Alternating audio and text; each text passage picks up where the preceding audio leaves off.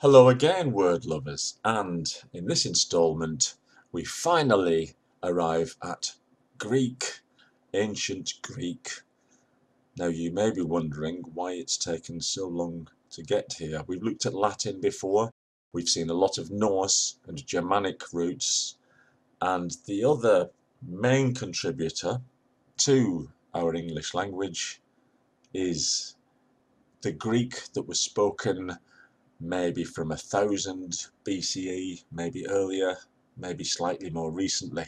This is another repository in the sense that where I normally like to trace the words back as far as possible to the Proto-Indo-European, the Pi, in this case I'm going to stop at Greek because life is short, and also in a lot of cases the Pi root is very similar to the Greek root. An example, paranormal.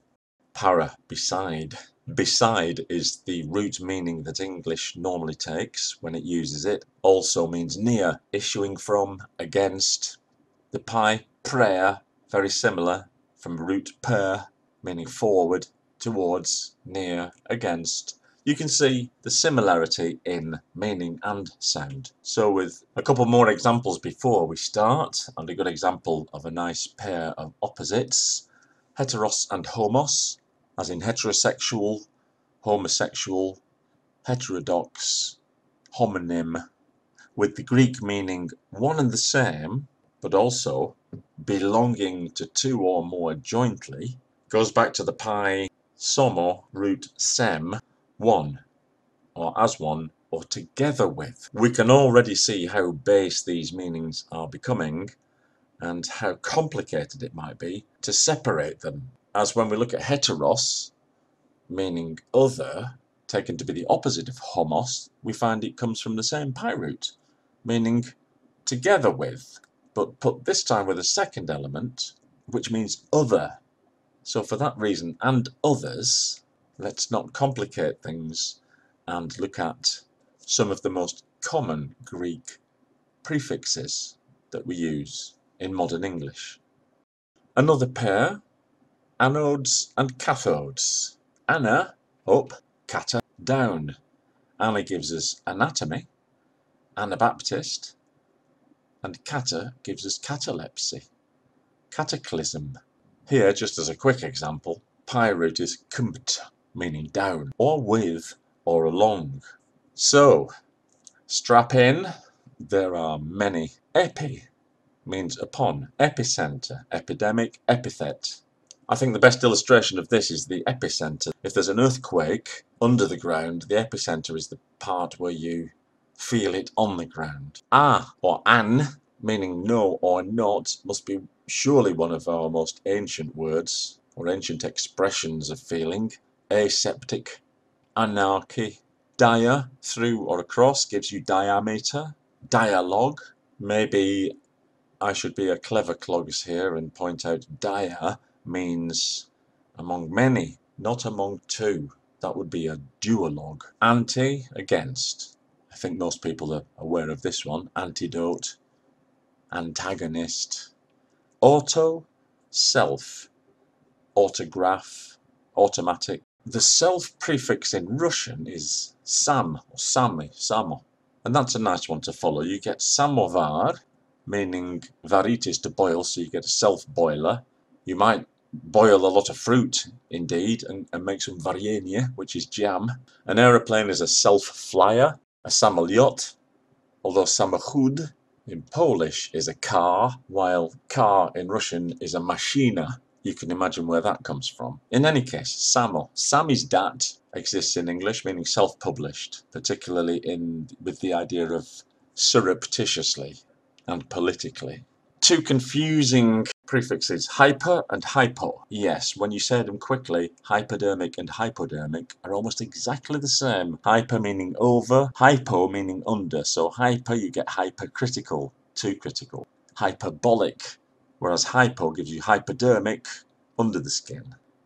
Isos, equal. Isosceles, isotherm. Therm, of course, meaning to do with heat, also from Greek. In fact, let's assume all these are from Greek. When we finish with Greek, I'm going to look at some hybrids. But for the moment, Meta, after or over. Metaphysics. Well, physics, the study of the world. What's behind the world? What is the real reality? Orthos is right, orthodox. Peri, around, about, as in periscope. Pas can also be pan, meaning all, everything. A panacea would be a cure-all. Pantheism would be gods everywhere. Tele is far off. Telepathy.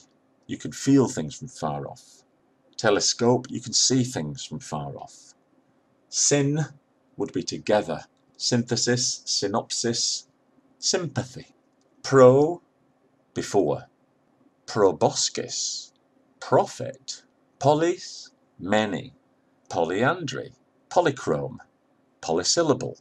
Protos, first. Protoplasm, prototype. Proto-fascist, proto-communist. Although in these later uses they generally mean a version of the philosophy that existed before the philosophy took that name. I apologise if that sounds a bit pseudo. In its day was used to mean affectedly intellectual, simply means false, as in pseudonym, pseudo-classic. And so from that run-through you can see that Greek lends us many concepts of relations between things.